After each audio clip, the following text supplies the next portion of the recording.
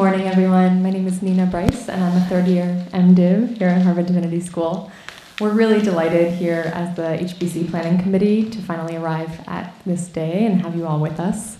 Just wanted to say a couple other things about our theme this year. In the 5th year of this gathering, the 5th annual Buddhism and Race Conference, our intention as a planning committee was to continue the conversation from the last 4 years, looking closely at Buddhism and race, and also to consider multiple identities, multiple dimensions of identity in the conversation today. And as a planning committee, we found it very auspicious that today, March 8th, is International Women's Day.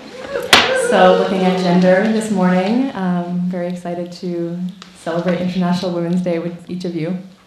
And the question of multiple religious belongings that we'll explore in the afternoon is really academically and personally of interest to a lot of us on the planning committee and here at HDS as a multi-religious divinity school, and as many of us part of this Buddhist Ministry Initiative experiment here at HDS, really looking at multiple religious belongings is important to us at this time.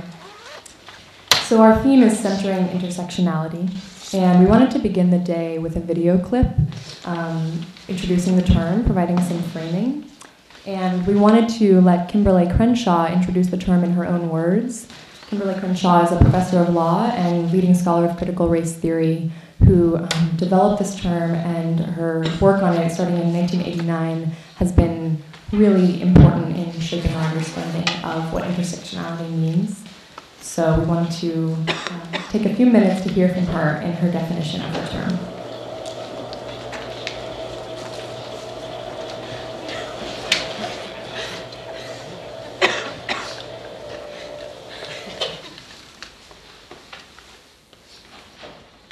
Ago, I began to use the term intersectionality to deal with the fact that many of our social justice problems like racism and sexism are often overlapping, creating multiple levels of social injustice. Now, the experience that gave rise to intersectionality was my chance encounter with a woman named Emma DeGraffenreid. Emma DeGraffenreid was an African-American woman, a working wife, and a mother. I actually read about Emma's story from the pages of a legal opinion written by a judge who had dismissed Emma's claim of race and gender discrimination against a local car manufacturing plant. Emma, like so many African-American women, sought better employment for her family and for others. She wanted to create a better life for her children and for her family. But she applied for a job and she was not hired, and she believed that she was not hired because she was a black woman. Now, the judge in question dismissed Emma's suit. And the argument for dismissing the suit was that the employer did hire African Americans and the employer hired women. The real problem, though, that the judge was not willing to acknowledge was what Emma was actually trying to say.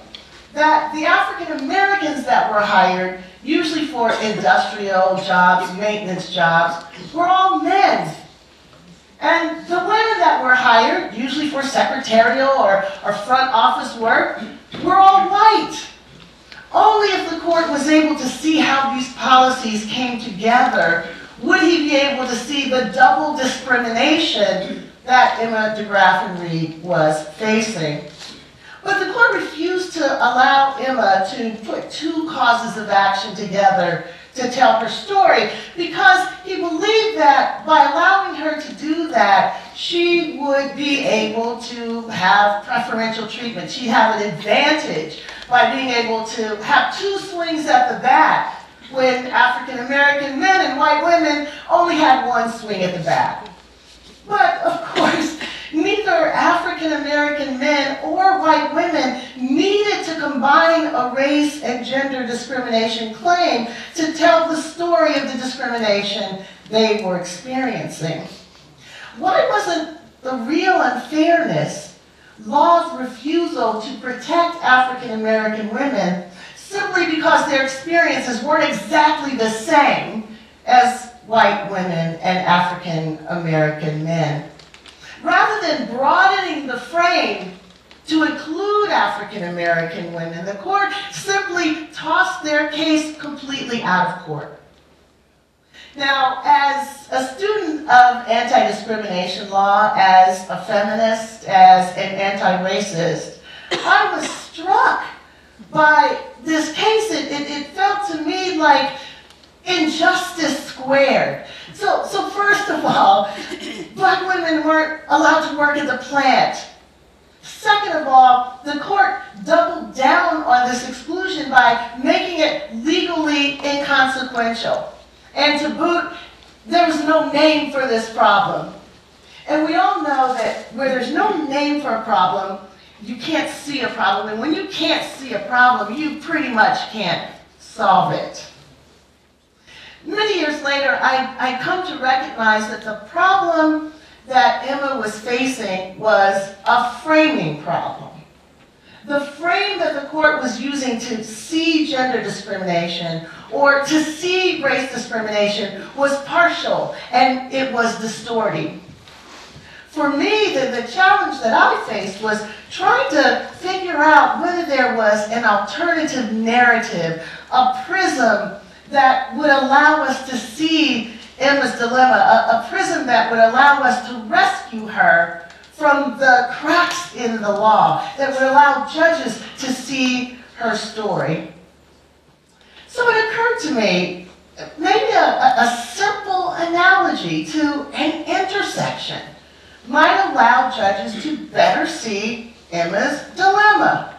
So if we think about this intersection, the roads to the intersection would be the way that the workforce was structured by race and by gender.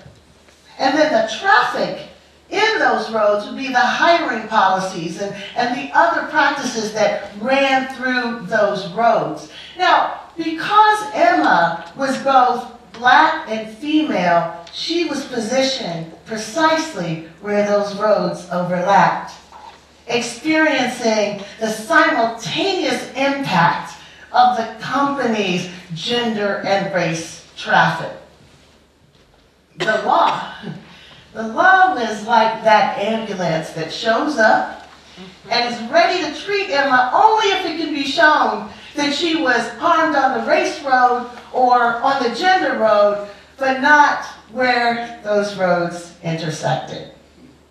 So what do you call being impacted by multiple forces and then abandoned to fend for yourself? Intersectionality seemed to do it for me. I would go on to learn that African American women, like other women of color, like other socially marginalized people all over the world, were facing all kinds of dilemmas and challenges as a consequence of intersectionality, intersections of race and gender, of heterosexism, transphobia, xenophobia, ableism. All of these social dynamics come together and create challenges that are sometimes quite unique.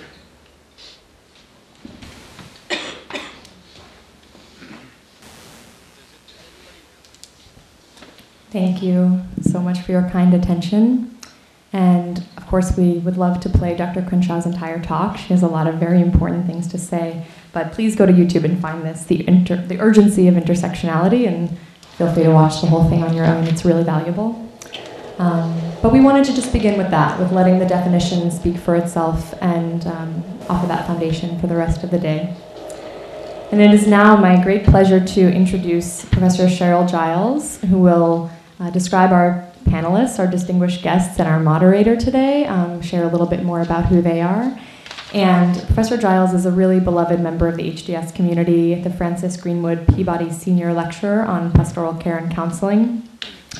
Her primary research interests are identifying the role of risk and resilience in developing healthy adolescents, exploring the impact of contemplative care for the dying, and increasing awareness of healthcare disparities of African Americans and the queer community. Professor Giles is a core faculty member of the Buddhist Ministry Initiative, and received training and certification in end-of-life care from the Being with Dying program and GRACE, training in compassion-based interactions in the clinical patient encounter at Upaya Institute and Zen Center. She teaches courses on spiritual care and counseling, contemplative care of the dying, and trauma and resilience for caregivers. And she enjoys mentoring students who are preparing for chaplaincy, social justice advocacy, and those interested in research on trauma and the psychology of contemplative care. Bresser-Giles is also the co-editor of The Arts of Contemplative Care, Pioneering Voices in Buddhist Chaplaincy and Pastoral Work. She has authored articles on contemplative care of the dying and preparing clinicians to become compassionate caregivers. And I was fortunate to be in a pastoral care and counseling course with Professor Giles last year, and can attest that she is one of our beloved teachers and really makes HDS what it is in so many ways. So we're very delighted to have her here with us today to introduce our panelists and begin the morning session. Thank you so much.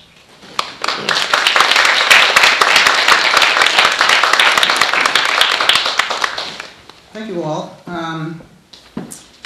We're delighted to see so many of you here today.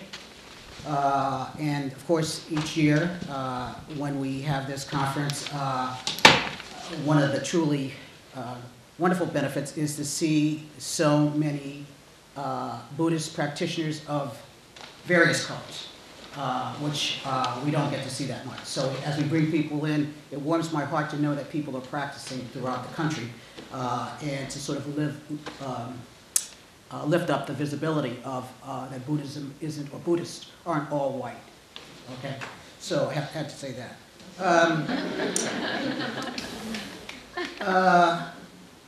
So we are honored, deeply honored, to have our four distinguished guests here with us today, and look forward to their blessings and the conversation around intersectionality.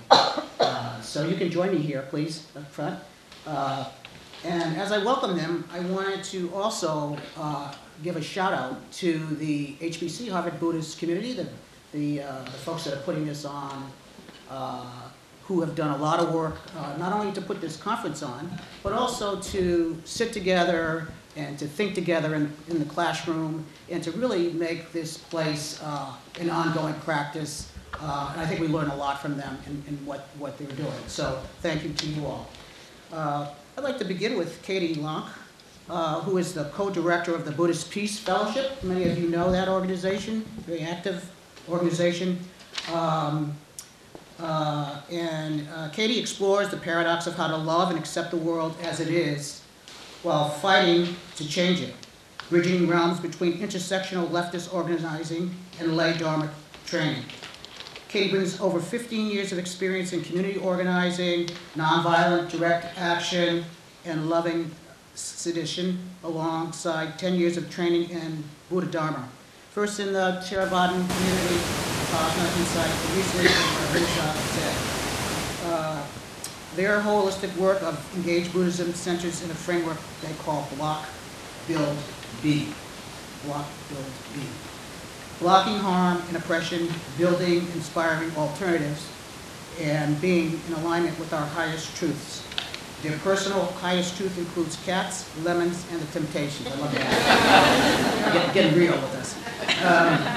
And then next, Dr. Melanie Harris is a founding director of the African American and Africana Studies and a full professor of religion and ethics at TCU, Texas Christian University. Melanie also serves as visiting professor of ethical leadership and global environmental studies at the University of Denver, a graduate of Harvard Leadership Program and a former American Council of Education Fellow. Her research focuses on finance and budgeting in higher education, access, equity, and ethical leadership. Her scholarship critically examines intersections between race, religion, gender, interfaith dialogue, and environmental ethics. She is the author of many scholarly articles and books, including Gifts of Virtue, Alice Walker and Womanist Ethics, Eco-Womanism, Earth, Honoring Faiths. And Dr. Harris earned her doctoral degree and master's degree at the beloved Union Theological Seminary in New York, and an MDiv from Iowa School of Theology, and a BA from Stone College.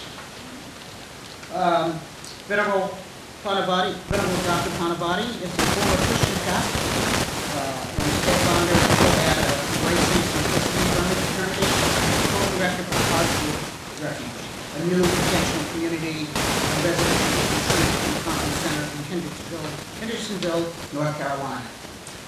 She is president of the Treasurer of the Human Life Foundation and a vice president for the U.S. chapter of Global Bhikshuni Association, a black female Buddhist monk ordained in the third body of the Chan tradition. She is a disciple of the beloved Zuma Rinpoche and received transmission from Roshi Burni the last of his years.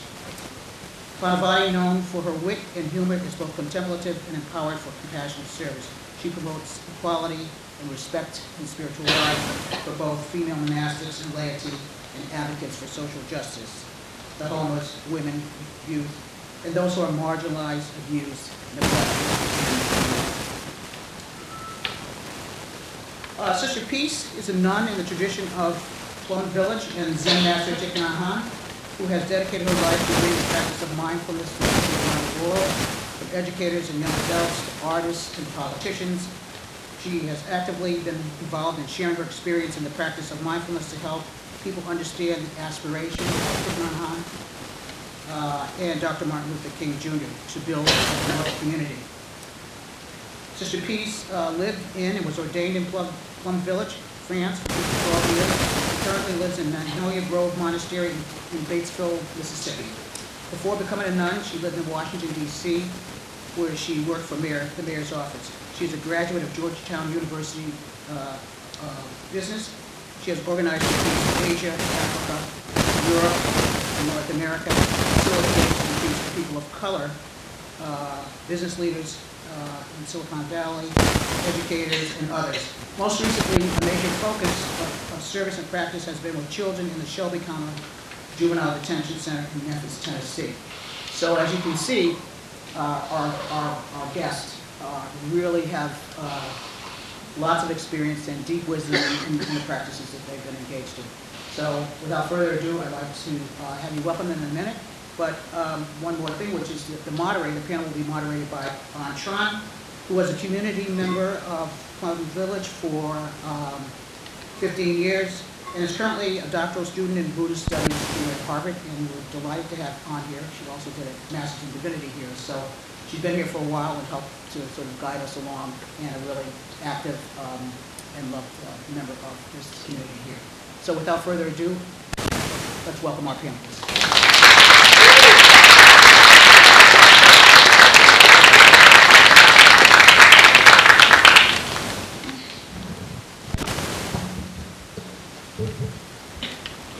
So I would like to take a moment just to thank everyone for being here and for supporting HBC every year, or this year, because this is their first year during this conference. So as Professor Giles says, I did grow up in the Plum Village tradition, and when I was thinking about the panel today, all I could think about is the 5 contemplations for mealtime. But then I modified it a little bit, and I was thinking, this panel is a gift of the whole universe. The earth, the sky, numerous living beings, and much hard and loving work. And I somehow wanted to bring in our ancestors and just to sit with that for a moment, because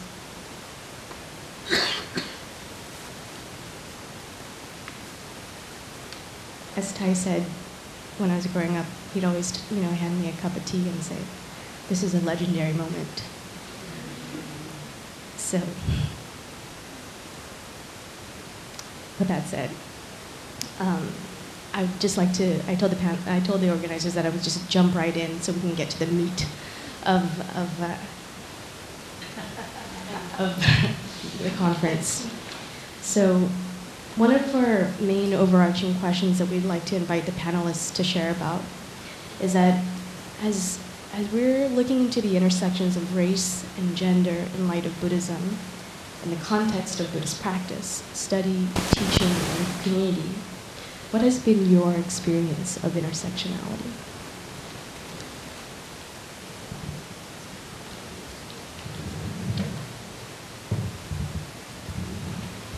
Hello. Well, I was wondering why I was invited to be a part of this panel, simply because I've been maybe the one who has had the most resistance to new terms, new ways of approaching things. I was even against the notion of diversity and POC groups. I've been on the wrong end of that. Nevertheless, I think I'm on the right end of the Dharma. When we have an aspiration, you know, then we set our course and we try to enter into that. Sometimes if we can't make it, we bring it down to this. And I wanted to just leave the bar right where it was. When I was first invited, you have to keep track of me, I was a Pentecostal teacher on the way.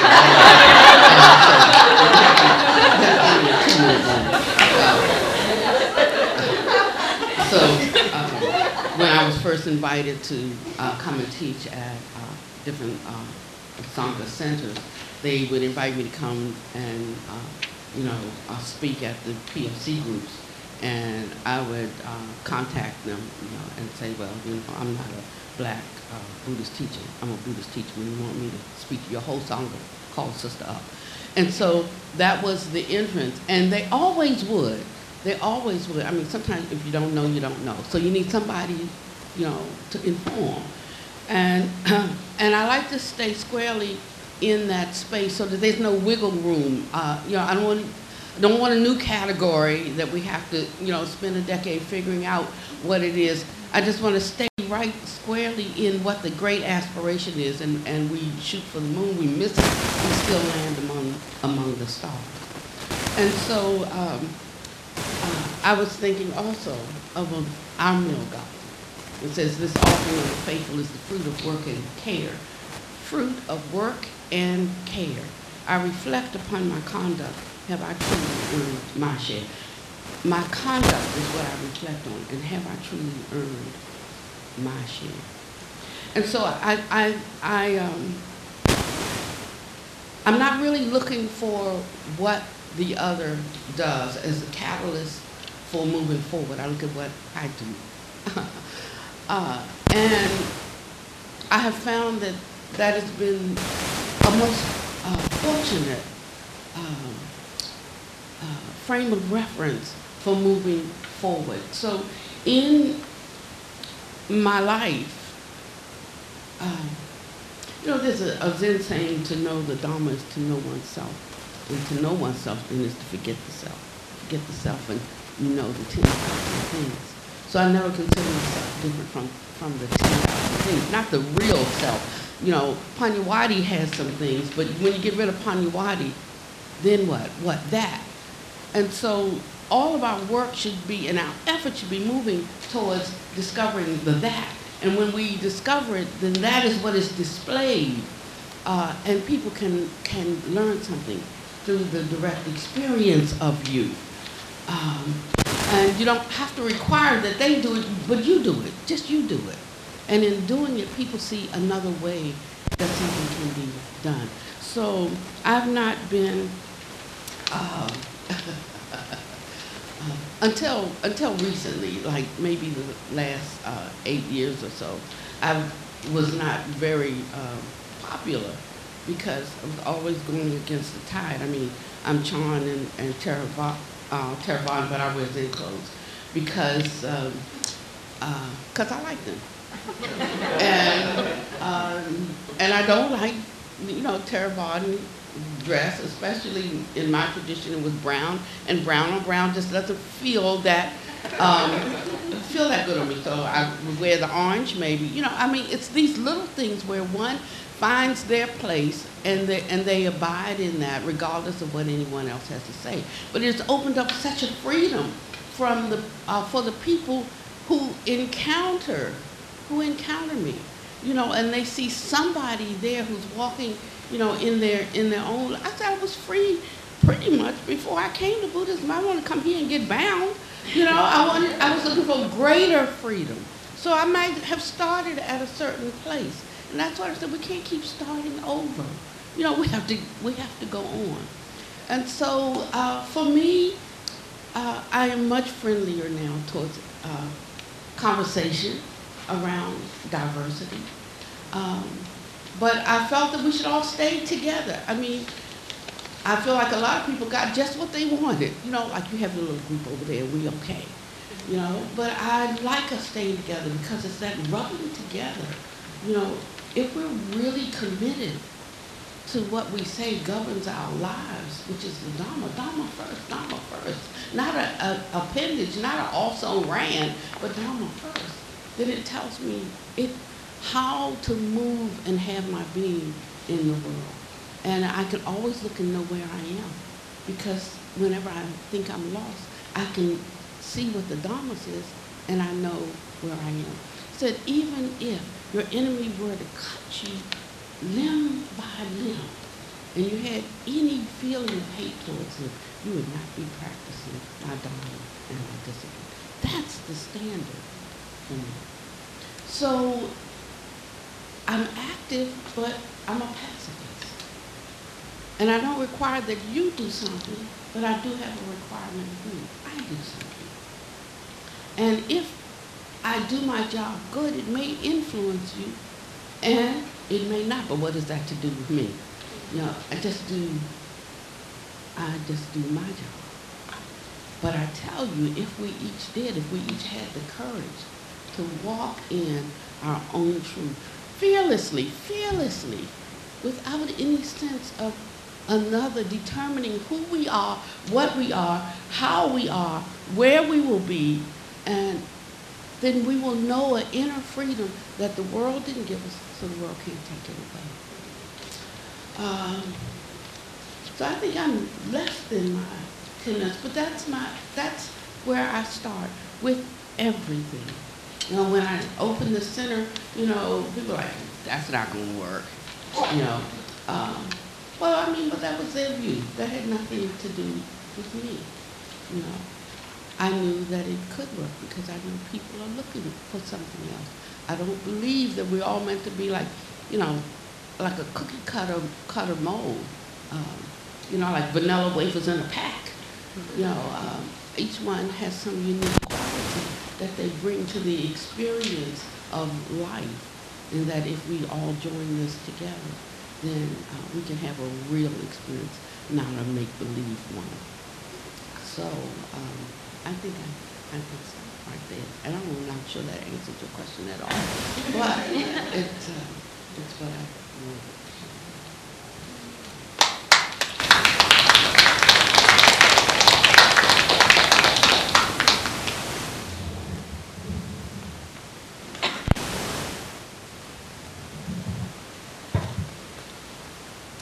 Good morning.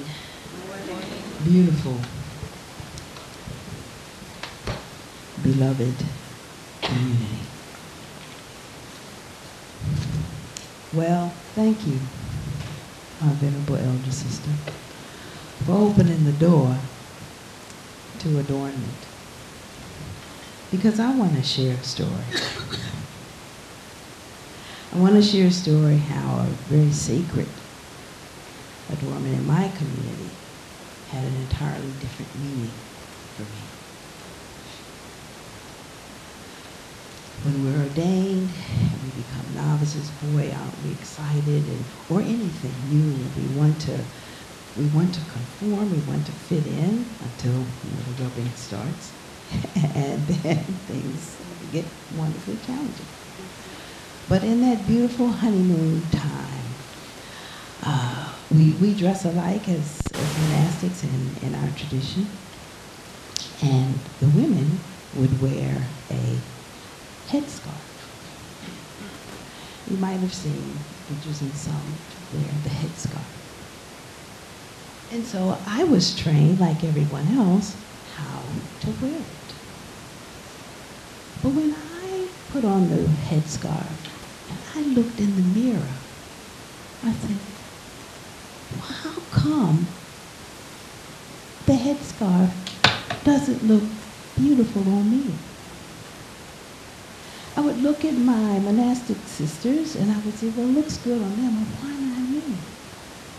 And I thought, well, maybe I'm just not used to it. And with time, I'll get used to it and it'll be okay. a year later, I'm looking in the mirror. I still say,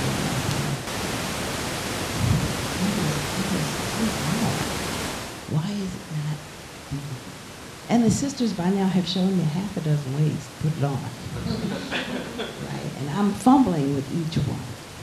It was too hot, it was too this. But I didn't want to just dismiss it. I really wanted to understand why was this so difficult for me. So, in the mirror, I looked, and I said, why? With the purest heart and intent as I could. Suddenly in the mirror, there was a reflection. And you know who it was? It was Angel Mama. With a scarf. And I went, oh. Instantly, I understood, but I have to take some minutes to tell you about it. I looked, and I saw, an ancestor with a scarf. And I grew up in the 60s and 70s when it wasn't beautiful. In fact, we were inculcated to distance ourselves from this vision. It wasn't beautiful. Honey, don't wear that. It's not nice, it's not beautiful. We're past that and any number of other things. But when I looked in that, I understood that indoctrination had informed my sense of beauty. And I looked closer, and then I saw some other folk dancing in the background with stepping fetches. Uncle Ben's on the rice box, right? Rashid, cream of wheat. You go down the grocery aisle, see them all.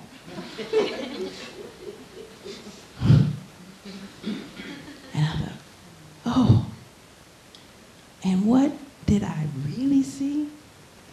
I saw where my ancestors, in order to save their lives and the lives of their family, to make it so that we're all sitting here today, they stepped and fetched. They were nannies, not only to their own, but to all others. They were cooks. They were servants. And they did what was necessary to stay alive. And suddenly, I saw something completely different.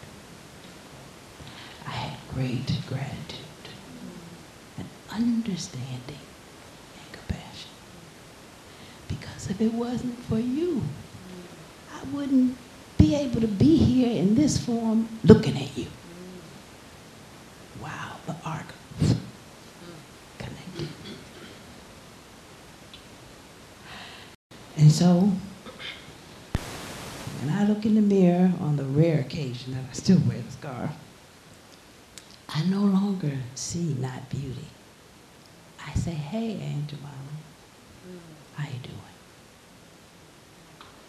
When I go down the grocery aisle and I'm seeing my folk on maple syrup bottles and boxes, pancake and syrup, hey y'all, what's up? How y'all doing? So good to see you. Because you were there, I'm here. And this had an even deeper connection for me because my Grandma Nanny worked her entire life. A place called Millwood, Virginia, where she was born. And she worked in the house I visited one day, and I swear it was the house they filmed Gone with the Wind. And they had pictures in golden frames and ribbons. And they were pictures of horses adorning the living room. And she worked in the kitchen, and she ran the house, and she raised the kids, and she was a wet nurse to those children. She worked her entire life. in '89.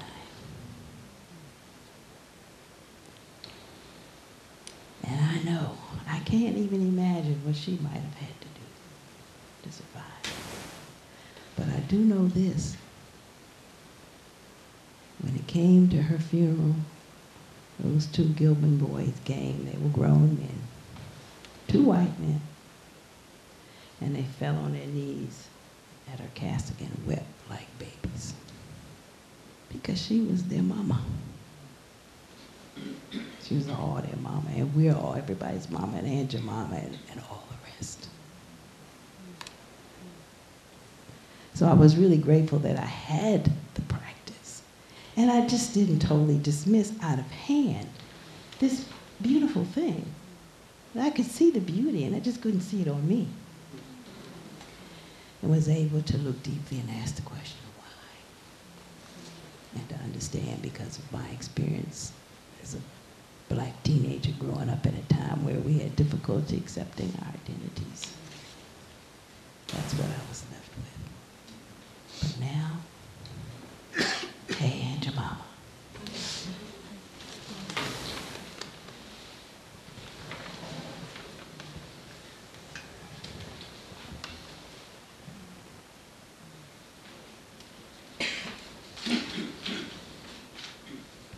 Good morning, friends.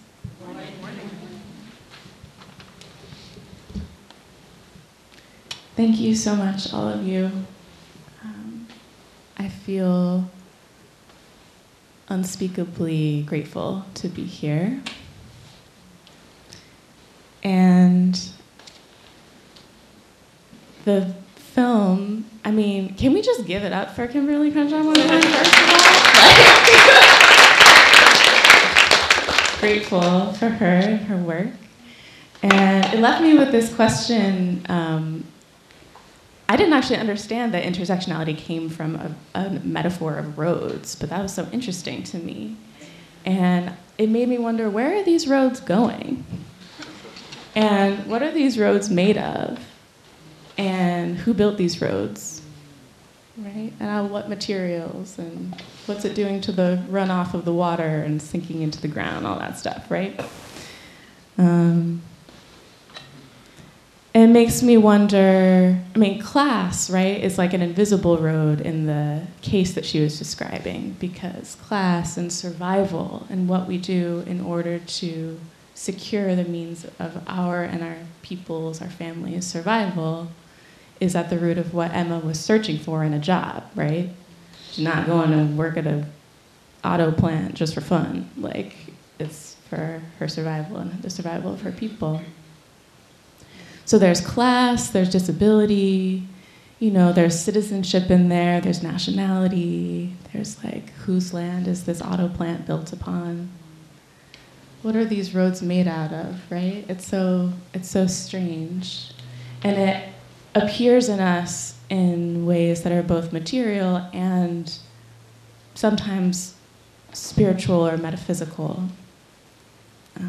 So I have a sort of similar story about how intersectionality has come into play in my practice, in my Dharma practice, which requires a little bit of background. So my dad is Black and his mom is from Jamaica.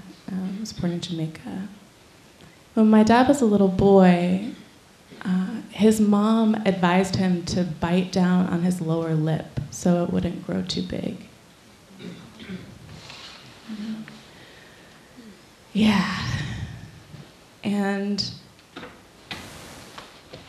I think this relates to the question of where are these roads leading to, right? Like, in the minds of some mothers, you want your child to be on a road of class ascendancy, of professionalization, of people taking him seriously, of people respecting him. And in this particular white supremacist society, that means phenotypically you have an easier time if you look more white, right? So that's one part of one story. Another part of the story is my mom is a feminist who comes from a working class immigrant family who escaped the Holocaust in Europe. And because of her, my first protest was in middle school against a dress code policy. And it was like around the time when these things are kind of controversial, of girls or people raised as girls, people socialized as girls, were told that we needed to cover up essentially in order to help the boys concentrate in school. Is that familiar? Anybody experience this in here? Yeah. Uh-huh. So like, similar question, like what I have to contort or do something about my body, which is a problem for you, right?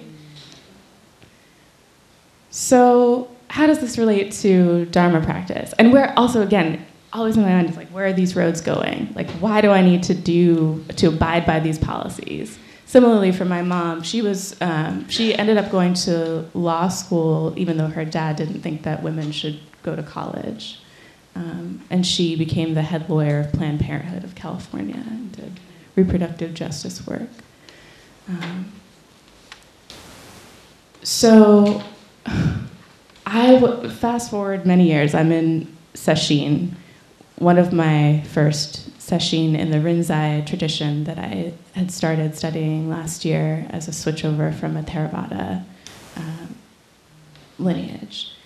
And it's physically just very tough for me in this body. Like, we're sleeping 4 hours a night maximum, sitting on the floor all day, my body's in a lot of pain. I'm like not even really changing out of my clothes because you're just wearing the same stuff. And I'm in so much pain, like in my side and my neck, and all I can think of is like, well, maybe if I take off my bra, then it won't hurt as bad. And so I asked the teacher, the Roshi, in my one-on-one interview with him, if it would be okay if I didn't wear a bra during Sesshin. And he kind of laughed at me. He was like, I don't care what you do, you know? So I went into the changing room and took off my bra and put back on my clothes, and there just relief, like this palpable relief. But in that relief, I felt my dad as a little boy, you know, just wanting his body to be okay, how it was. And I felt my mom and people whose bodies are sexualized with breasts and people who experience misogyny and are told, you know, how to conduct and comport our bodies because we are a danger to others. But the practice helped so much, you know, and it's these questions that you're raising of, again, where are these roads going? It's not just about feeling vindicated in this body. That's part of it, but this body is transient. It's not really mine. It's made up of so many different parts and people and non-human beings and elements.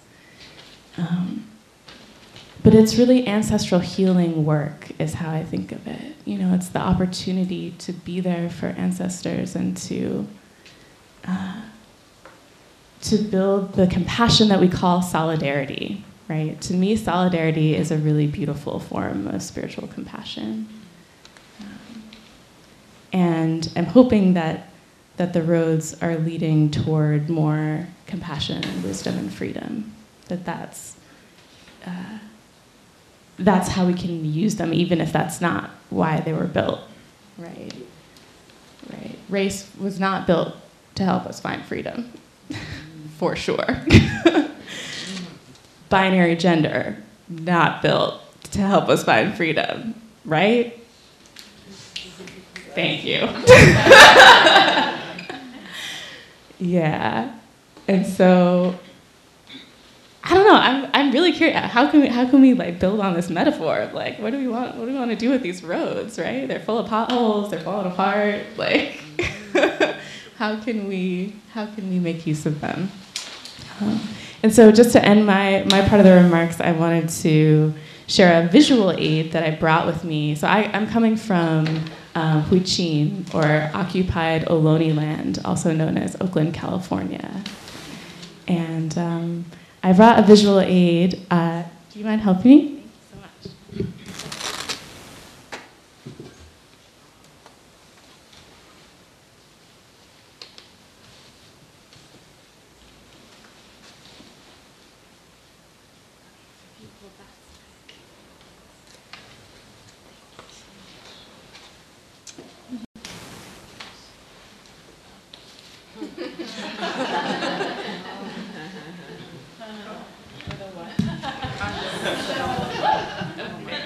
So this says Wakandans for the Shell Mound. Wakandans for the West Berkeley Shell Mound. And this is a part of an expression of solidarity, the compassion of solidarity across race. The shell mounds in the Bay Area, I don't know if folks are familiar, they are sacred sites and burial grounds of the Ohlone people and places where folks from different tribes converged. And this was part of a campaign, a campaign led by Karina Gould and folks from Ohlone nations who are protecting the very last shell mound that has not been vertically built upon in the Bay Area. All other shell mounds have been desecrated. There's a mall built on one of them in Emeryville. The bones of Ohlone ancestors are kept in anthropology departments and basements. You know, it's this story of genocide and ongoing genocide against Native people. So this was part of a campaign that I'm happy to say has been successful. Give it up for organizing to stop a condo from being built up on top of the West Berkeley Shell Mound. And it's, again, led by Karina Gould and Native folks, but a bunch of us as Black folks in solidarity got together and created this action, Wakandans for the West Berkeley Shell Mound. And this banner was designed by my housemate and friend, Erin Gray, who is a queer Black scholar. And actually, she studies lynching. She studies the histories of lynching in the United States. So we all got together and stayed up till the wee hours of the morning painting this banner, and then we used it as an informational picket for people trying to enter the parking lot right by the shell mound. Thank you so much, Dr. Harris.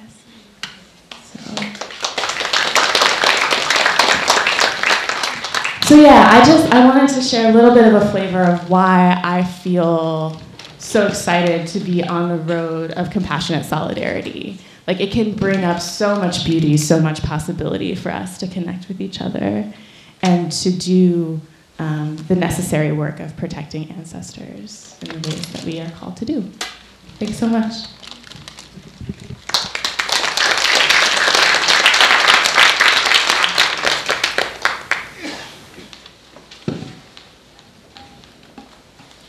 Deep gratitude to all who are here and also those who are not here.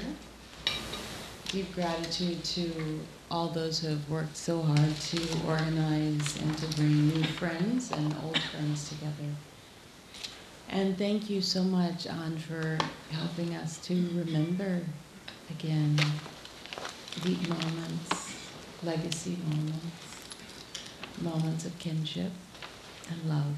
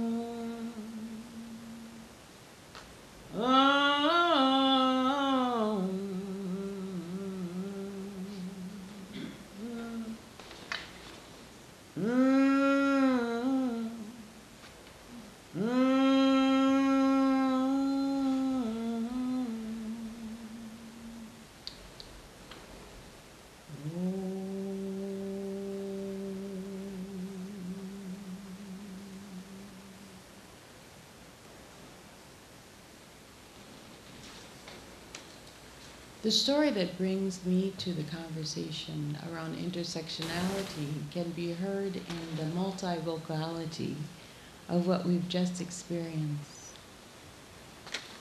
It is indeed a traditional way of coming together, of breathing in mindfulness practice, in Buddhist, and sometimes also Christian, mindfulness and community, Sangha. What we also hear is a black grandmother's love. And it's not very hard. Billy reminds us that we are called to love the lynching tree and the white mob, and to hold sacred the blood that flowed from the black body hanging from that tree.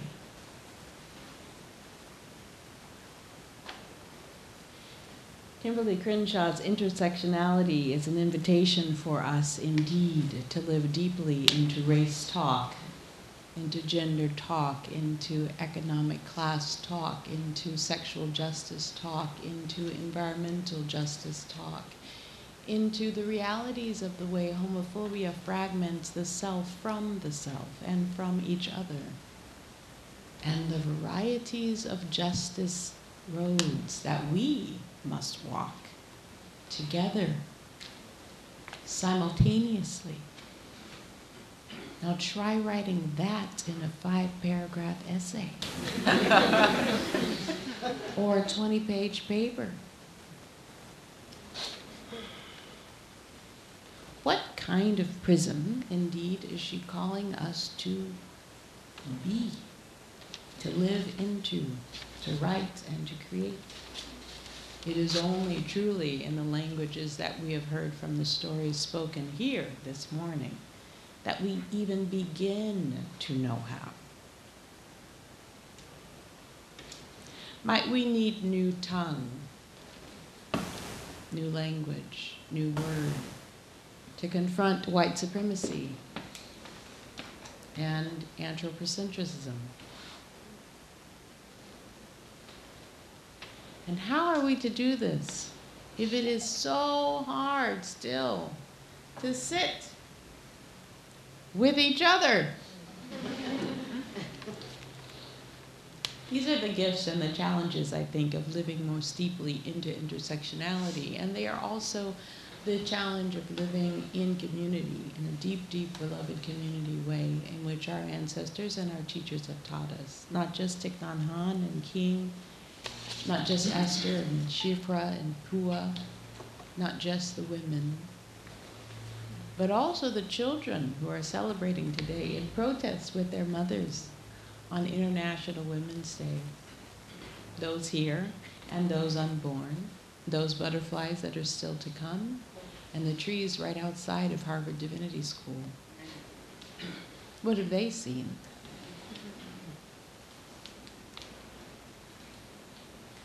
Hearing earth, hearing the roads, hearing these stories. That too is the work of intersectionality. The story I will share is a short one, but an important one. About 8 months ago, I gave birth to a black, beautiful son. In the delivery room, I came prepared. My sacred text, Pema Chodron, just in case. My altar with a beautiful Bible handed down from my grandparents, and a picture of Buddha. In my mother's understanding of my preparation, she knew I was preparing a beautiful altar. She is preparing in the name of the Lord. May the works of my hands be blessed by God, the meditation pure, my heart ready. But wow, contractions. Woo! It is as if every thought that was in one's mind disappears. Only this remains.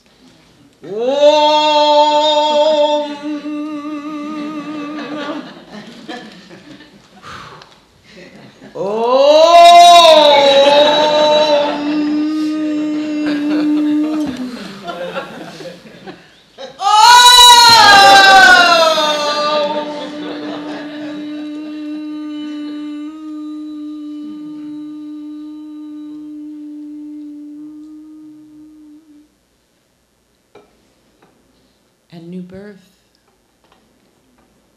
comes. Ashe.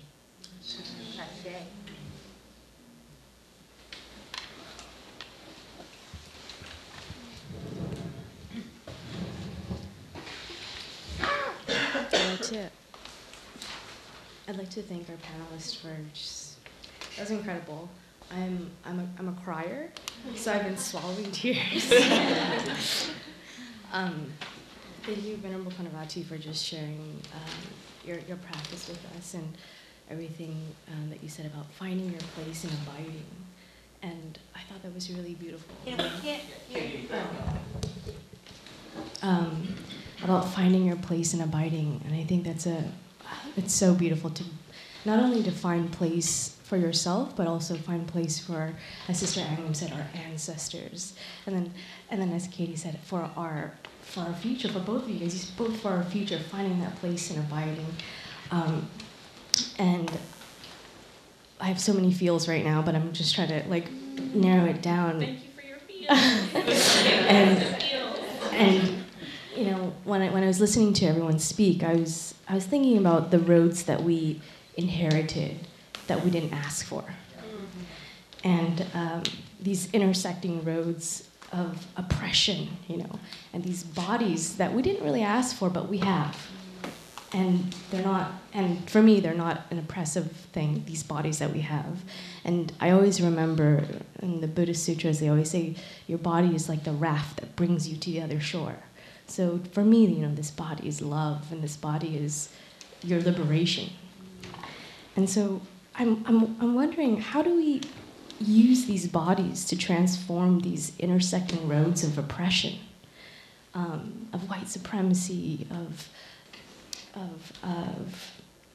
just in the injustices that exist in our society today, and how do we use these bodies, and not just our individual bodies, but our sangha bodies, our ancestral bodies, our spiritual bodies, or even how do we transform even our gendered bodies to transform these oppressive roads that we didn't ask for into a place and where we can heal and support each other so that we can, as Venerable Panavati said, walk in our own truth. How has your practices informed or can speak to the transformation of these bodies and these roads that we inherited? And this question comes up because I've had many conversations with my beloved Professor Hallisey, and a lot of the times I'm very confused. I don't know what he's saying.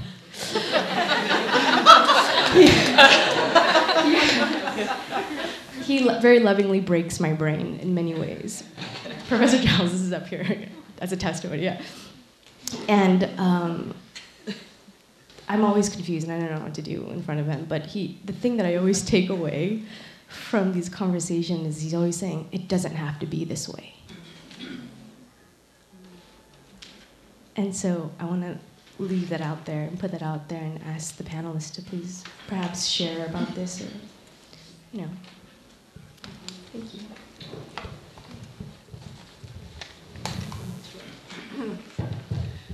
So when I used to go to white sanghas, they would always say, how do we get more people of color in our sanghas? I'm like, how many do you know? How many do you have lunch with? How many do you invite over to your house? You can't just hang a sign that says black folks want it. You know, so having been in this body for 70 years, and, you know, it was always known that, you know, it's easier for you if you look white, and that wasn't going to happen, then I needed to have no illusions about how I needed to walk in the world. So you have to find your own identity based on a composite of what you have inherited in this life. And that's why I love the Dhamma, because the Dhamma takes us just right there to that. You know, so I'm not ruminating in the past. My father was born in 1899, so I don't even have to tell you about that time and the things that he experienced. He just woke up one day and said, you know, baby, too much, too fast, I'm ready to go. And he shut his mouth and he never spoke again. And in 2 weeks he was dead. He just too much I've experienced in this life. And so I was always called like an old soul, you know, because I could feel it. It was still fresh in me because my father was so old, you know. And one day I went to a Sangha member's house, and she wanted to show me all the art on her walls and things like that. And she wanted to know what I thought about it because she was so proud of all these things and that what her family had left her for, you know, so that she had a start in life. And she said, "What do you think about it?" I said, "I think you should sell all of it and give the money to Heartwood." That's what I that's what I think you should do. And so it's our story, but everybody has a story, and I try to find what.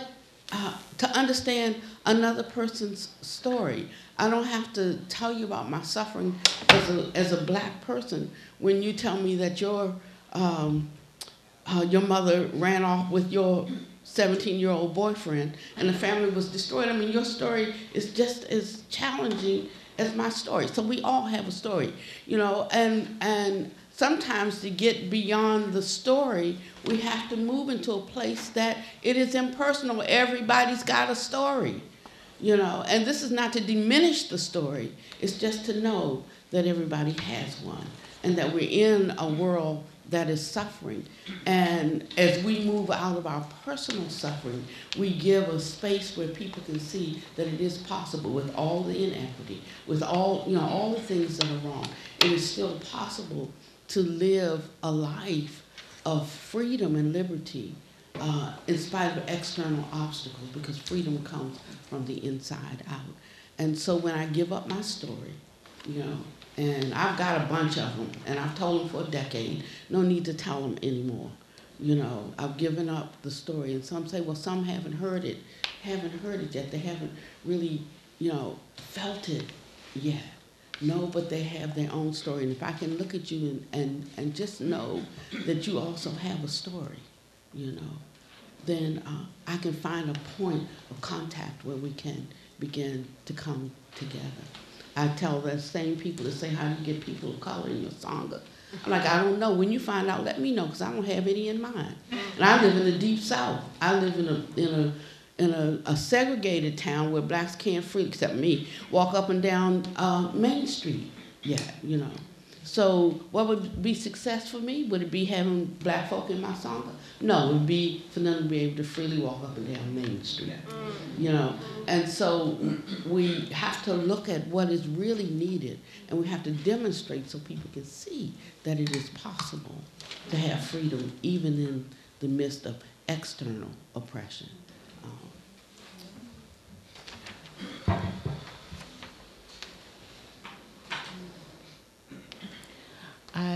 I'll add to the wisdom. The brain is a very resilient part of our bodies. So know that Professor Hallisey has entered your brain very lovingly, and that it will transform into a beautiful flower. I do believe that this is a part of the gift of what Crenshaw and so many others using critical race theory have given us, the pathways and the form of intersectionality, in part because freedom does come, as you said, from the inside. It is a matter of having the choice and then taking the choice to use intersectionality as a lens, which is a different way of coming into the question around quote-unquote diversity. It is not just to answer the call when someone says, how do we diversify our Sangha? But to ask the larger question about the systemic oppressions and the systemic racism and the institutionalized forms of oppression that are around the Sangha. It's not that you don't have enough parking spaces, but it may be that the asphalt is actually eating into the earth, which suggests that there is something in the Buddhist practice that's actually not in keeping in step with the creation of the asphalt in the first place. So if the asphalt is eating the earth and the earth herself is not welcome, then how are you going to get black folks in the door? And thinking in that dimension, which is a different prism, it's an intersectional way of thinking, that black folks matter. that blackness matters in a society where it has consistently been said that it doesn't matter, literally, legally. It has been consistently said that these lives do not matter. I work in the area of religion and ecology, and oftentimes in eco-womanist conversations, eco-womanism comes from the term womanist, coined by Alice Walker, a practitioner of Buddhist meditation, and for much of her life, in part because of the invitation to reflect on the suffering in her own life. And ecology. Bringing eco-womanism together really does allow us to think through an intersectional prism, an intersectional lens, asking the justice questions. What does race have to do with the environmental racism that's happening right outside of my sangha, or church, or faith community, or school, or campus? What does class have to do with the sexism that's happening right inside my own community? What does economic injustice, how does gender injustice show up? How does ecological injustice show up? How does homophobia actually interrupt the system and the process of learning for so many? And to actually ask these questions at the same time, again, writing and thinking together, all at the same time, not privileging one over the other. And that's difficult to do. The challenge that has just been put before us is essentially not to use a hierarchy of suffering. It seems to be Buddhist practice and Buddhism, and in some forms of Christianity, there is a chance, even with Christianity, there is a chance that we can actually begin to take the pillars out of the road of the hierarchy of suffering, literally competing about who suffered more.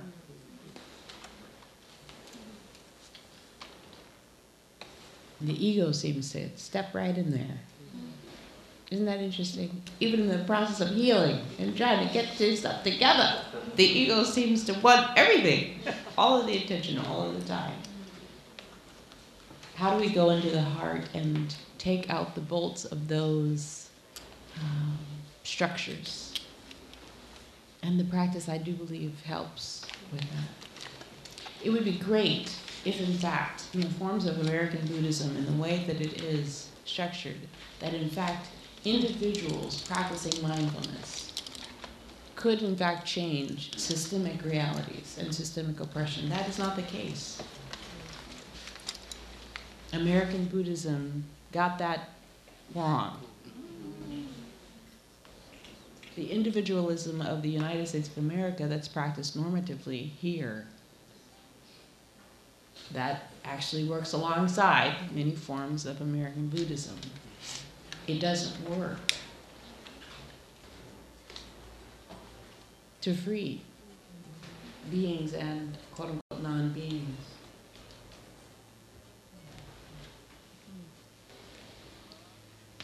I feel like I don't even have to say anything because it's already all being said. Yes, suffering is universal. We all have a story. And yet oppression is patterned and specific. And if we want to learn how to heal oppression and oppressive systems, we start paying attention with our minds and our hearts.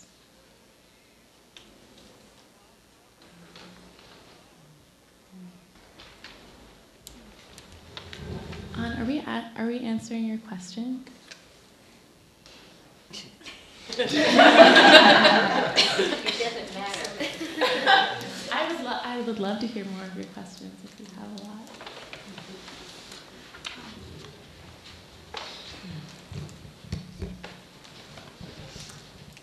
Wow.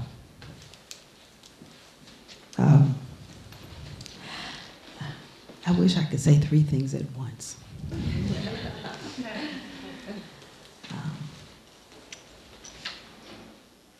Because three experiences are coming up in me at once. And I'm going to try and connect them. So we're talking about our bodies. And I'm concerned about our children's bodies. And I'm concerned about the bodies that I live with on a daily basis in my monastery.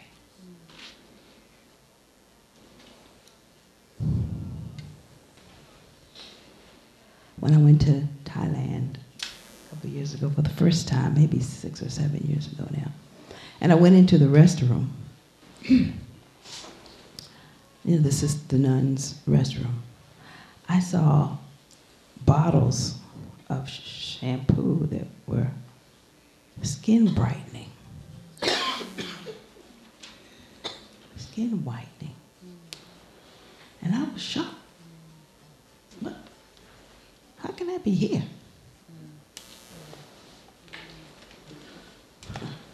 And I said to a nun who was around, I said, what is that about? She said, well, maybe you can help talk to the sisters about it.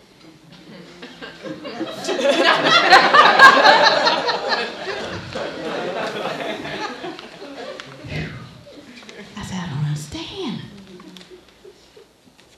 I come from a Vietnamese practicing community, and I was in Asia, and in the bathroom was skin whitening, brightening, soap, shampoo, everything. And it was incongruent.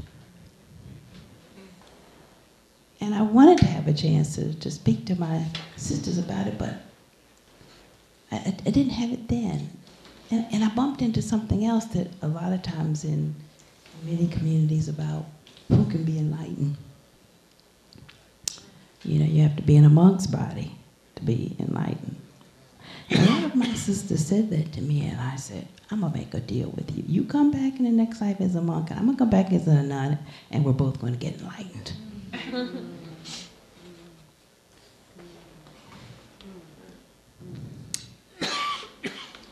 And then when I'm back at the monastery, being dark is not as readily acceptable to some as others. And I, among my group, is the darkest.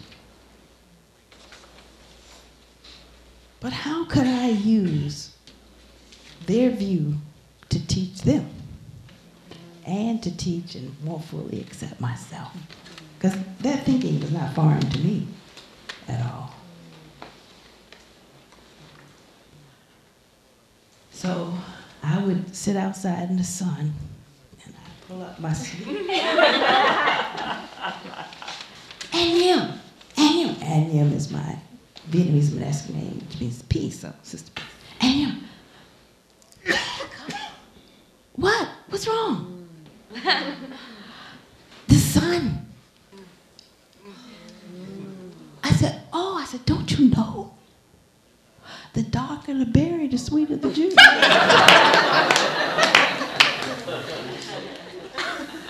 Walk away.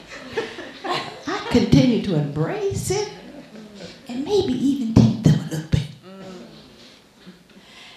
And after a few years, many years, of going to the beach, again, Annyeong, get out of the sun. So what they tell me, you're already dark enough, maybe too dark. But I didn't get angry because I knew it wasn't their fault. They were colonized by the Chinese and the French and had to go through the Vietnam War, and my folk were colonized, and we still trying to recover from that stuff too. So eventually, when they would get a tan, I would say, oh, it's so beautiful. I said, you look kissed by the sun. And over time, they would then come and make a comparison and start to be okay with it. I didn't say, you have to be okay with that, and I didn't lecture and all, I just had to demonstrate, because I had to embody it.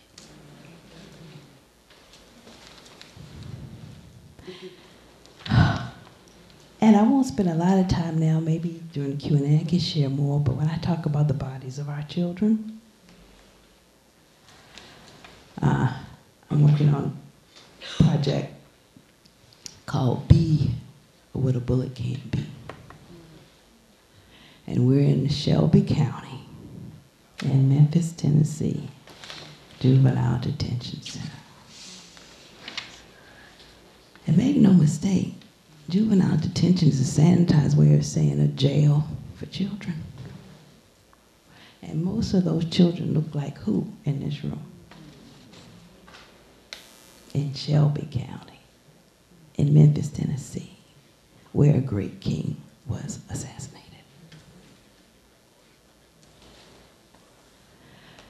But we went in and we put mindfulness and the arts to help these children in their dark nights in their cells with no windows, and to offer them something. The practice, slow walking and breathing like a tree in a storm,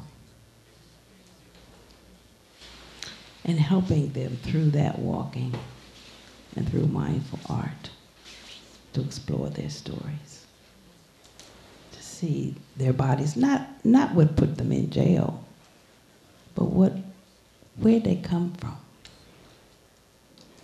And it was wonderful to be able to help them to connect to their own bodies. Because they're in the bodies of big strapping men, but they are babies still. And so my call to action is a simple one. We know the term compassionate action, but what compassionate action can you get passionate about? What can we do to help not just relieve suffering, but to transform it? How can we embody it? How can we model it? So that others can see. One of the reasons I'm sitting here in this body is because I didn't see enough. But I saw one or two. And I said, well, if they can do it, I can do it. And to me, the practice isn't about, being a monastic, but the practice is about having a way, having a different way. And I suppose we'll talk a little bit more about that this afternoon. Because so many of us are suffering and are caught in the ignorance of not knowing that there are other ways to practice our spirituality without discarding anything. So the bodies of my sisters and the bodies of my children, as my mother would call us, cheering, those are the ones.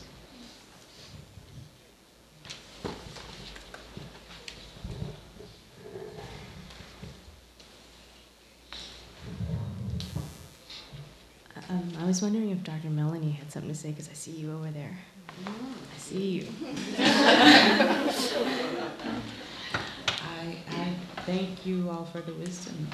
I am taking notes, as any good student at Harvard does.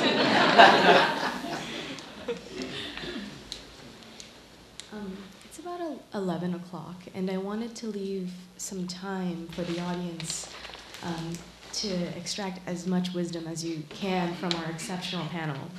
And so I would like to invite, so we have some mic runners, and if you have any questions, please feel free to raise your hand and take up this opportunity.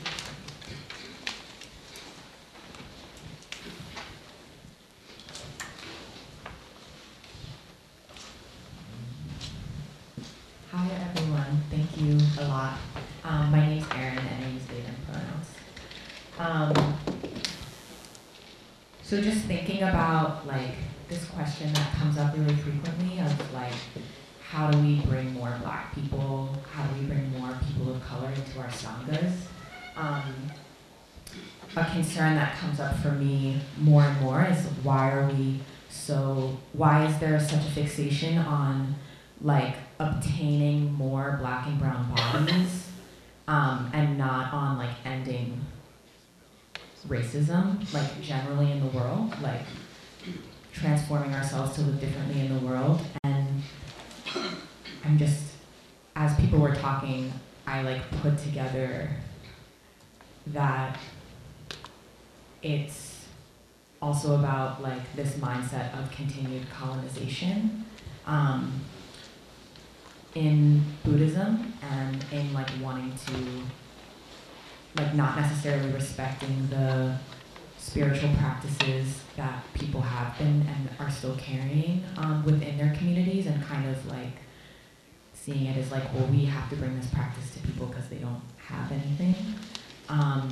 But then simultaneously like wanting more of those bodies to like, I feel confused about it, whether it's like to get like brownie points or like virtue points to be like, we did it, the racism, it's gone in the Sangha. So I guess I'm wondering about how we can live further into the Dharma and share what the Dharma has to offer without replicating our history and our present of colonization.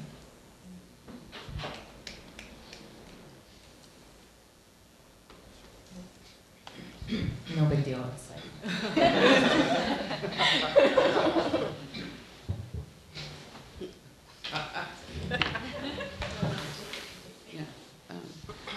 So I thank you for that question.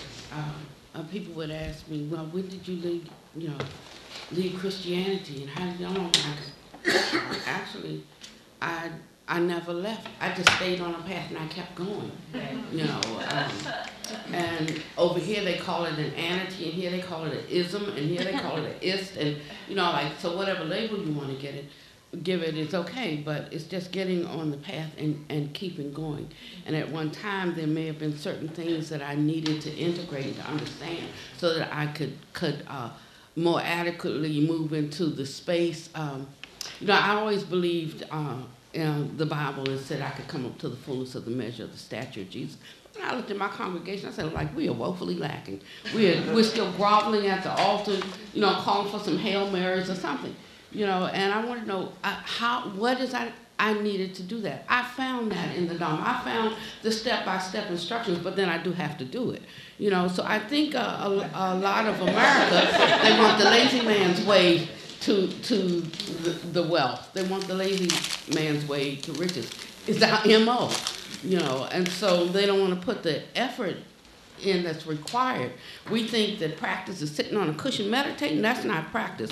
Buddha said, I call that a pleasant abiding here and now. He said what practice is when somebody's standing in front of you and calling you a nigger.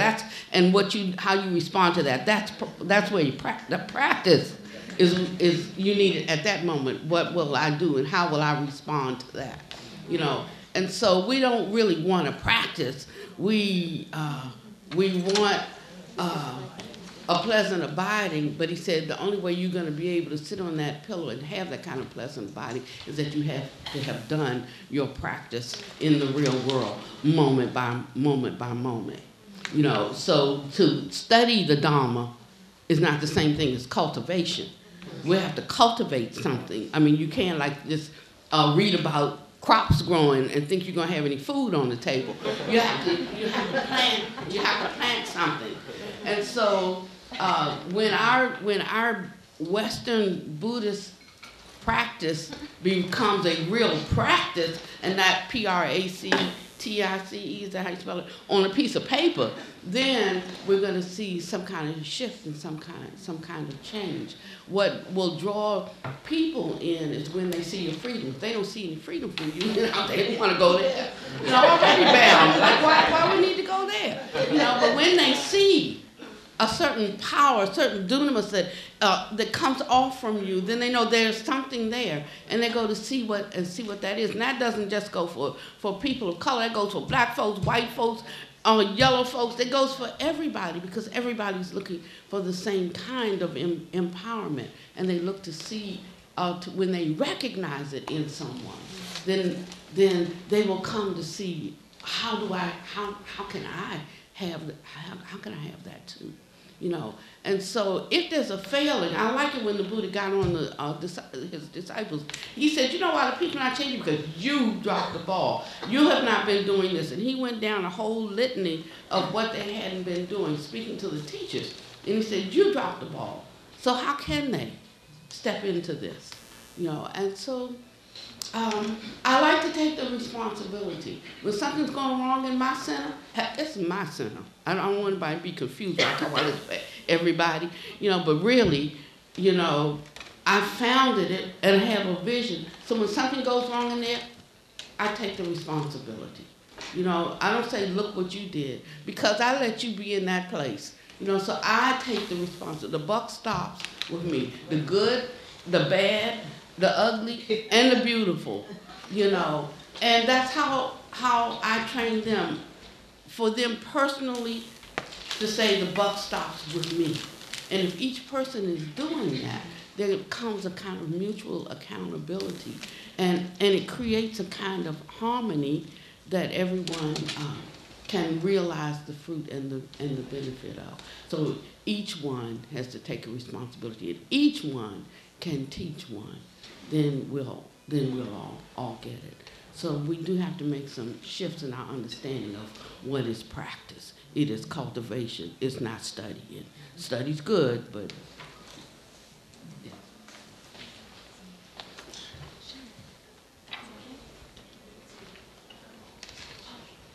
You can go ahead first. Go ahead. Well, one of the things that we've encountered in our Sangha is sort of pushback when we talk about the need to examine issues of race and gender and other things in Buddhism, but then we get a pushback, especially when it comes to race. I don't see as much pushback when it comes to gender and other things, but when it comes to race, what does this have to do with the Dharma? Like, why that they feel it's political, and why, you know, Buddhism is not supposed to be political, and the Dharma is not political, and that getting into issues of race is political, and that's not what it's supposed to be about. How have you encountered that in terms of trying to deal with some of these things, and in what ways would you handle that sort of pushback? Yeah, maybe I could try to speak to both questions. So yes, I hear that a lot. And at the Buddhist Peace Fellowship, I think we attract people from many sanghas who have that experience, that they don't feel that a politicized experience of their life is a welcome presence in their sangha to be able to apply the Buddha's wisdom to like our real lives, which may include, all kinds of things. But here's the thing. So like right now, there's the first wave of attacks on Cambodian folks in the US for deportation is happening. And a lot of those Cambodian fam are Buddhist. So partly the pretended apoliticization of Buddhism in the United States is really this product of white supremacist censoring of the experience of citizens, of the experience of white Buddhists, and even of the exclusion of Buddhists who were raised Buddhists, Buddhists who come from lineages of Buddhism through Asian diaspora. And there's like a very odd thing that happens that we've been, that folks like Aaron Lee from Angry Asian Buddhists, who has since passed, folks like Chenzing Han, folks like Funi Su, folks like Duncan Ryuken Williams, who just published a book called American Sutra about Japanese American Buddhists interned in the concentration camps during World War II, right? Like that's politicized Buddhism, hello. And I would hate, well, I think we have, things can be otherwise. It doesn't have to be like this. I love that. We can be creative and loving with each other, and we can say, well, one thing we're doing at Buddhist Peace Fellowship this year that people thought we could not do is having an all Black, Indigenous, and POC eco-Dharma retreat. And people were like, there's not enough Buddhists in the US who are POC who like care about the environment. And we were like, you know? But it's this mentality. I mean, there are studies, recent research that show that people across the board in the United States think that environmentalism is a white thing, think that white people and people with wealth or middle class people care more about the environment, right? And there's all these different layers of social conditioning that have produced these views, right? So I think we have to get very clear about what we want and then start from that place, like not just reacting to the colonized views that we happen to be surrounded by in this place and time, but finding those others who share our visionary dreams and like tender hopes that feel scary to admit to sometimes, which is like, can I have space with my Dharma fam to talk about anti-Blackness within Asian diasporic Buddhist communities and to talk about Black collusion with the erasure of Asian American Buddhists in the US? Like, can we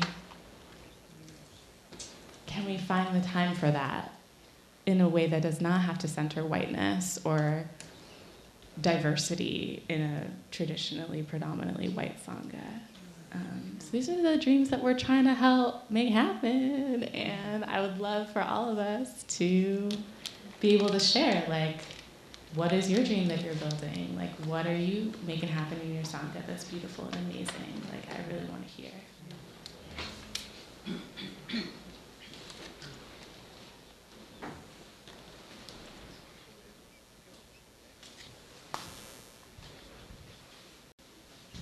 Greetings, thank you for all of your presentations. I'm specifically interested in hearing more specifically from Sister Peace about these transformational programs that you're doing. Could you talk about how you do them and like what are some of the elements of it?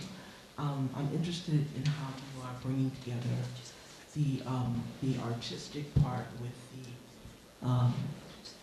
spiritual part.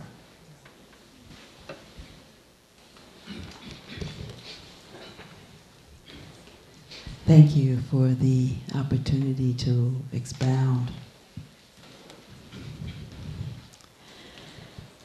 So our team, we call ourselves the B team. And I smile because to me it's a double entendre when I think about the habitual B. That we be doing what we doing, and we don't just do it in a moment.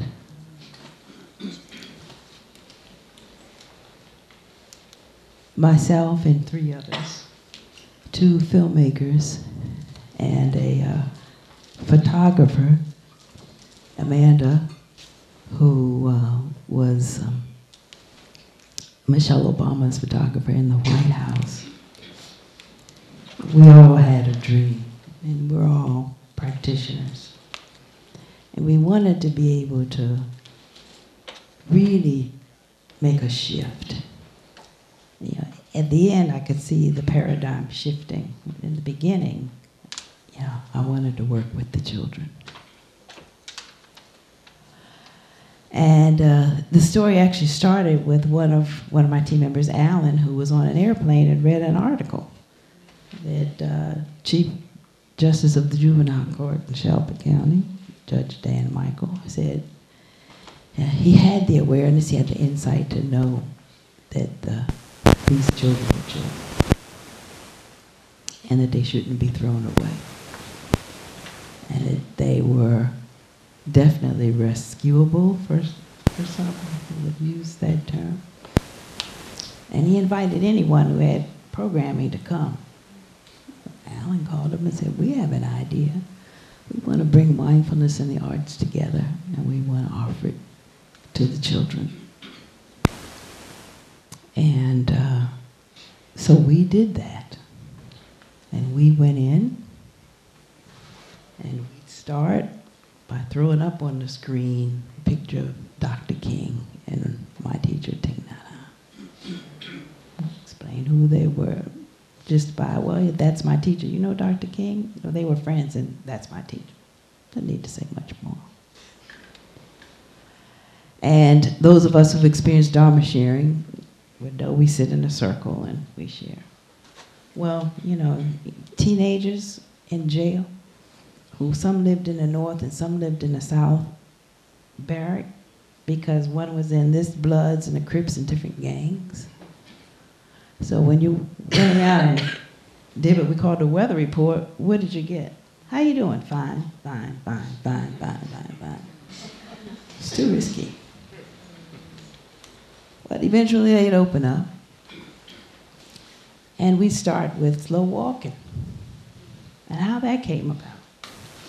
One child just broke down and said, I don't know about the rest of y'all, but I'm going to tell the truth.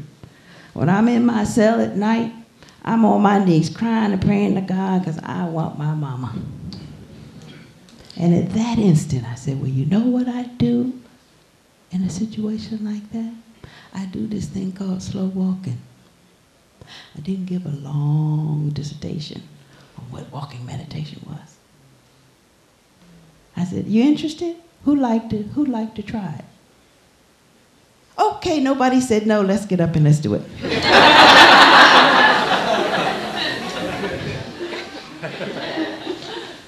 And the sharing came with the walking. Let's walk slow, let's breathe, one step at a time. We're walking on our precious Mother Earth. And I do all sorts of creative things. I even one time invited them to send energy to a hurt of their own physical body. And only later did I realize how brave it was for them to admit it instead of the point of attack. And so in the opening, our sort of weather report, what's your word? What's your word? Give me a word. Black diamond, cloud, rose, like that. And then the only thing we could bring in to help them artistically get in touch with that was paper, copy paper, and 64 color Crayola crayons, because pens and pencils were contraband. And we said, draw a picture, write some words. Boy, they were able to touch their stories, not what they had done. We didn't ask, we didn't want to know. And when offered, we denied, because we didn't want to be colored in any way, even on a subconscious level. I wanted to be there to support, not to insidiously condemn. And they came up with the most beautiful stories, the most beautiful sharings of their life. One young man, his name was Preacher, because he gave his first sermon at 13, but yet there he was in jail at 16. And he said he was inspired to write a book. And it's going to be called 21 Chapters. I said, oh, really? Where are you? I'm on 16. I said, 16? How are you on 16? He said, because that's where I am now. I'm 16. And I'm writing backwards. And then by the time I'm 21, it'll be finished. Don't underestimate intellect because of the body somebody's in, or what they may have done. And I heard stories. And I was grateful. And I know that these young children perpetuated crimes and created victims, but they themselves are victims of their circumstance. And can we hold them in the same way, if not more so than those who were victimized? And we do slow walking. And we sit and we breathe like a tree in a storm. What happens when you get angry? You're up here, right? The branches are, where are you? Is that where you want to be, in a tree in a storm? Or here? What's happening here? What part of the tree is this? Trunk. Trunk. Is it solid? Is it stable? And we move down, and what's down here? And are we connecting with our ancestors, those living ancestors, and those who may not be with us, who are in other dimensions? These kids got it. They would go back to their cells and they would practice. And then they taught the others. And fast forward, I don't want to take too much time. The 3 months we were there, the violence in the facility went down by 54%. And we didn't touch everybody. We kept trying to figure out how that was. Then we started hearing the stories, how they were teaching the others. And the newer boys could come in. I saw so-and-so walking in his cell. What was he doing? He didn't know. It looked right, so he went to his cell and started doing it. Or one who had an altercation on the basketball court, because things are very tense, and was able to sit in his cell and breathe. And when there was a sit-out, rightfully so, because the kids were denied showers and phone calls. They wouldn't go into their jail cells. So when we went in the next day, and we have to give them a list of who we want to see. They said, well, the guy said, well, look, I got to look at this list because, you know, we had some activity, and if they were part of it, they can't come today. Okay. And he, oh yeah, this guy. Well, he's all right.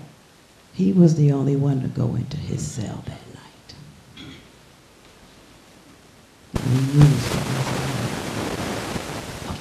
A slightly far-reaching thing. He knew he could connect from the time he was with us and sharing his story and what he wanted to accomplish and do. That if he went into the cell, he'd get out quicker. So this gave me a whole new insight. Going in for the way out, he went in. So it wouldn't count against him, and he'd have to spend more time there. There's a whole host of other stories that I could share, but essentially we would, and I would just be a satellite, and I'd just do slow walking in the room while the filmmakers would work with the kids and helping them with their stories, and sometimes I did too. We brought in an African-American artist who is a resident at a local Tennessee university to help them to get in touch with it, so that Black Diamond could express the fact that he had a dream to see the stars from the ocean that he had never visited. You know, or Earth Shadow, who looked at his own shadow one day and wondered, does the earth have a shadow? Now, what kind of young, brilliant mind could look at their shadow and say, wonder if the planet had a shadow? And when he asked the question, the teacher said, sit down, don't be stupid. But we brought a video in, and we showed him an eclipse. And it, wow, to know that he was right. So each one had a story, and this is how we cultivated. We were able to film extraordinarily so. And we will be putting together a piece on all the work that we've done, and it continues.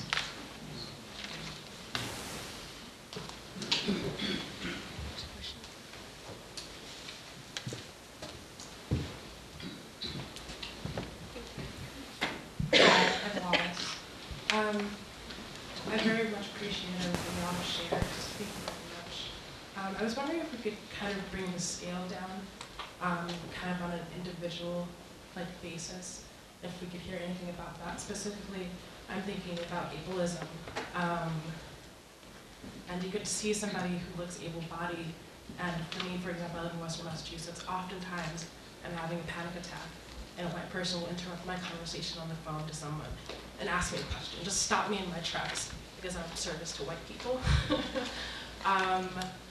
And I know, go back to the practice, have compassion, and what I know, even when I'm, invested in ableism myself, when I know that I'm dealing with somebody who I should treat with compassion, I do it. But at the same time, you can't see behind like whatever this 6-foot-tall body looks like to you, this able-bodied person. So if anyone could speak to that, like what does it look like on the individual level and that scale to know that someone is not recognizing that you have your own story, and you don't want to speak to your own story because you don't want to compare notes and you don't want to do all of that, but how do you actually practice in that moment when you know your humanity is being ignored and when you're not in that teacher role, you're I'm a person right now who you're able-bodied, you're white, you're wealthy, you have all these things and you can't see it because of what I look like, does that make sense? Thank you.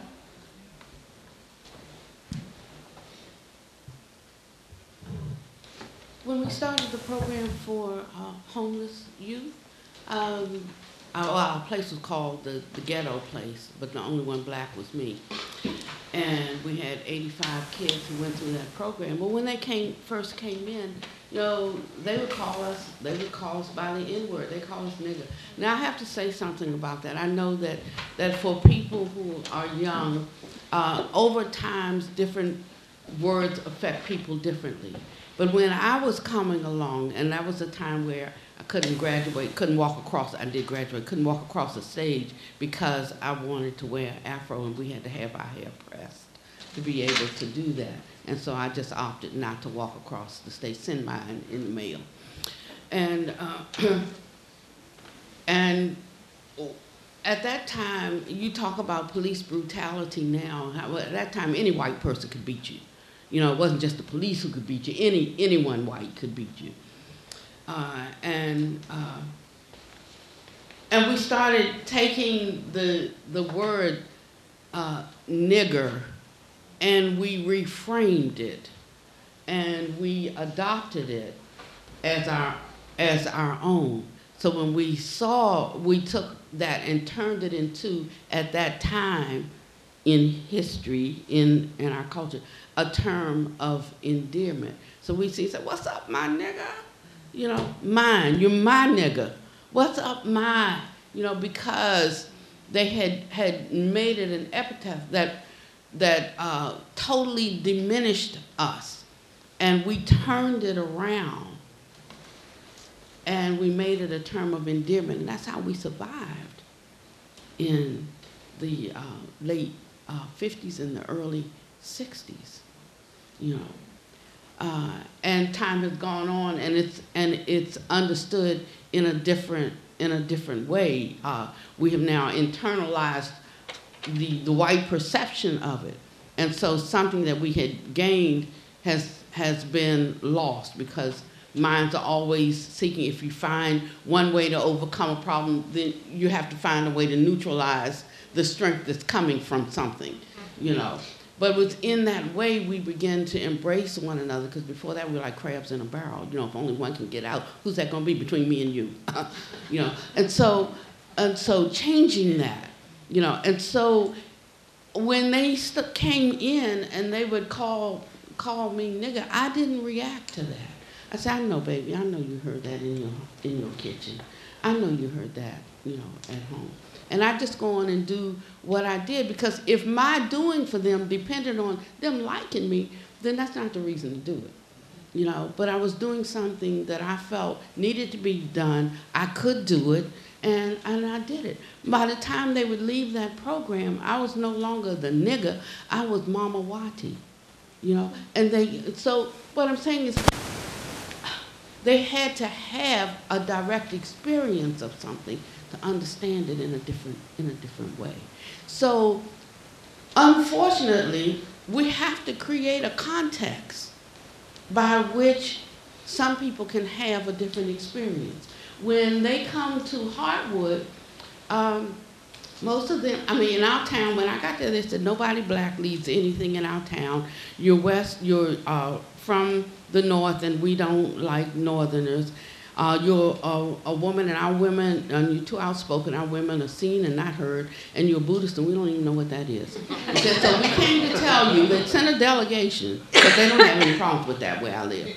They sent a delegation to put me on notice, like, watching you and what you can't do. But everything that they said I couldn't do in that town, I ended up doing anyway, you know, because I wasn't fearful. When the KKK comes to my song, and they still come from time to time, but most of them just abandon that.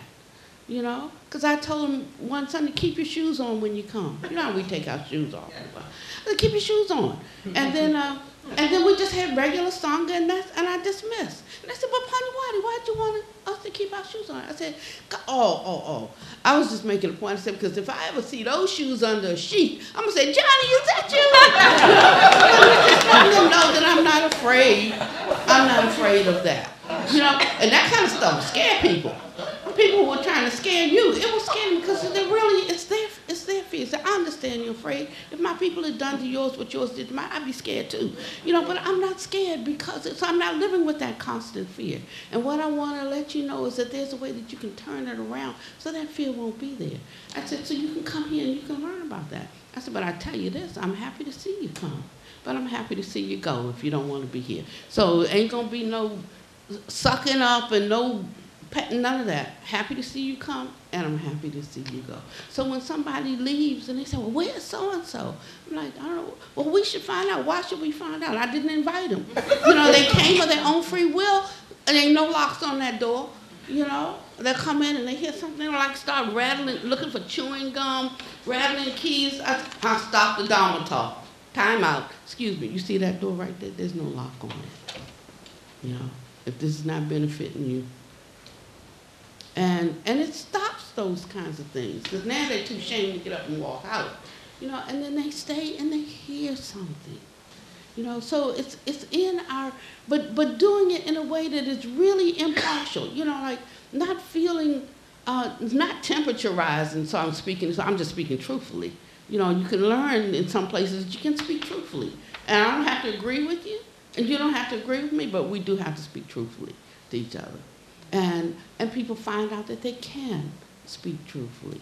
When they're in an environment where the people are disciplined enough to hear what they have to say. I think this, I don't know if I should say this. I'm going to say this in the next one. But I think, I'm just saying, this is just Paniwadi speaking. You understand that. I'm not speaking for Harvard. I'm not speaking for anybody else in here. But I think our election could have turned out a little different way if we had been listening.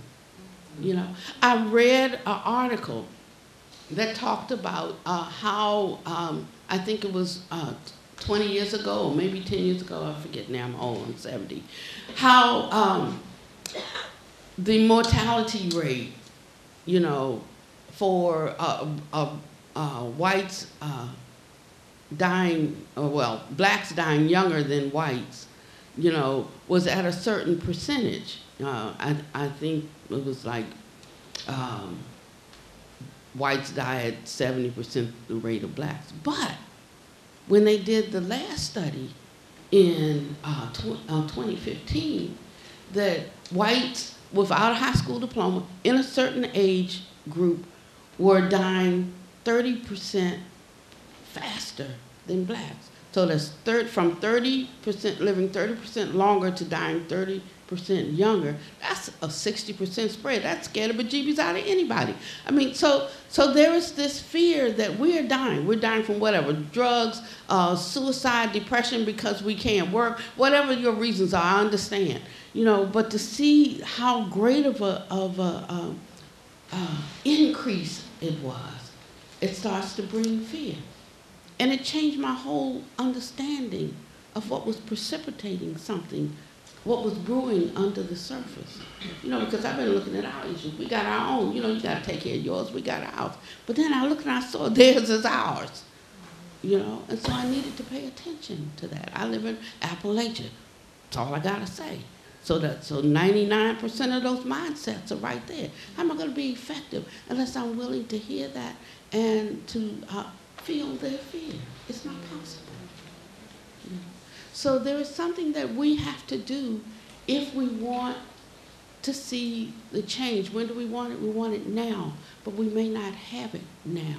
There might be something that we have to do, just like our ancestors did, to create the space for something to happen in the future. And that's what I want to say. I know we're in a we want it now, moment in time. But some things only bear fruit after a long time. And we have to be willing, to travail until some things are transformed in our society. Thank you. I know that we're at time, so I want to make sure that I honor that, but I do want to address the question as well. Sometimes you do need to take Sabbath and take a break. Sabbath. It's an invitation to, in Christian tongue, to take a rest and to take retreat from the perception that others have about your body. And you do that by naming yourself in the moment, sacred moment that you're in. I understand that you have a question, and I appreciate you as a human being. And I hope you can see that I'm in dialogue with Sojourner Truth right now. And you're interrupting that conversation. And in order for me to see clearly in this moment and to honor you fully, I need you not to press me with your question and your value, because I have value in this moment. In Buddhist tongue, the concept of fierce or wrathful compassion, to hold that person accountable in a deep, deep love and compassion, so much so that they have a moment to breathe and to reflect on their own action of interrupting. It pushes both, I think, back into the Dharma, back into truth, back into Buddha nature. And one can be as mindful and as conscious to be able to breathe, take a moment, ask, where is dignity in this moment? What do I need as an embodied being in this moment? Who are the ancestors who are holding me? What's the love and the lineage that's holding me? It's significant and important too to point out, because we are all at different places on our journeys and paths, that there are multiple conversations happening right now in the room and in the space. And so if you're hearing multiple conversations and thinking, am I hearing things right? You are hearing multiple conversations happening in this space. So please know that. There is an important reality that many people who identify as people of color, and the questions that we may be bringing to this conversation all day today, oftentimes those questions need to be answered and heard and voiced. And there will also be questions that are coming from people who are not people of color, who also have genuine questions. It's important to recognize all the different questions and all the different social locations that we're embodied in this particular space called the United States of America as we're being here today. So I just want to say that, and I've said it as delicately as possible, but to be clear, know your social location today. Love your social location today as deeply as possible. And also know that your social location is constructed, and that we are actually after a deeper truth of being in full refuge with each other. With each other. That requires a lot of deep listening.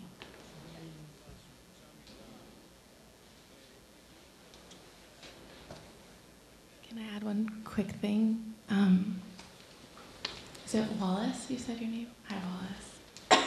I really appreciate you bringing that question and experience, and I just want to particularly appreciate and lift up the dimension of ableism and disability, which is so often missing from our social justice intersectionality frameworks.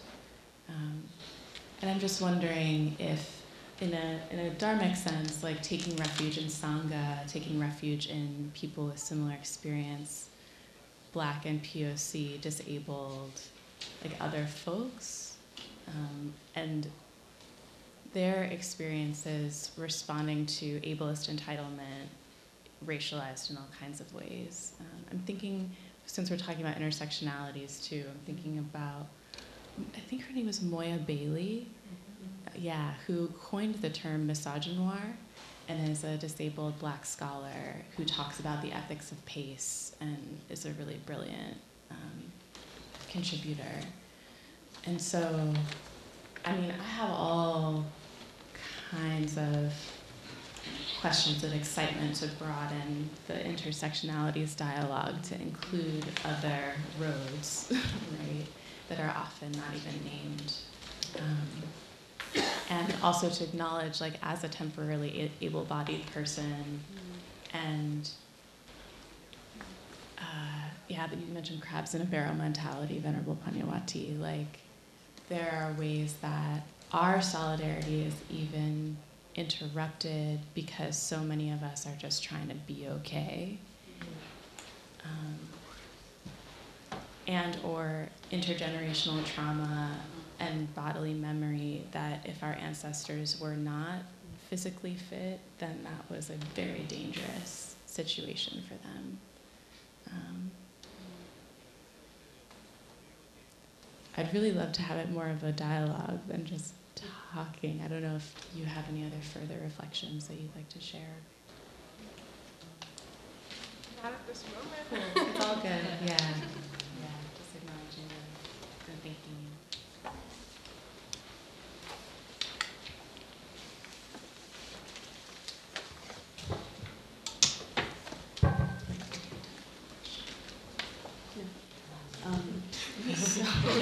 I'm so sorry. I have to wait on the parade a little bit because I've gotten signals from the corner that it's time for us to take a break.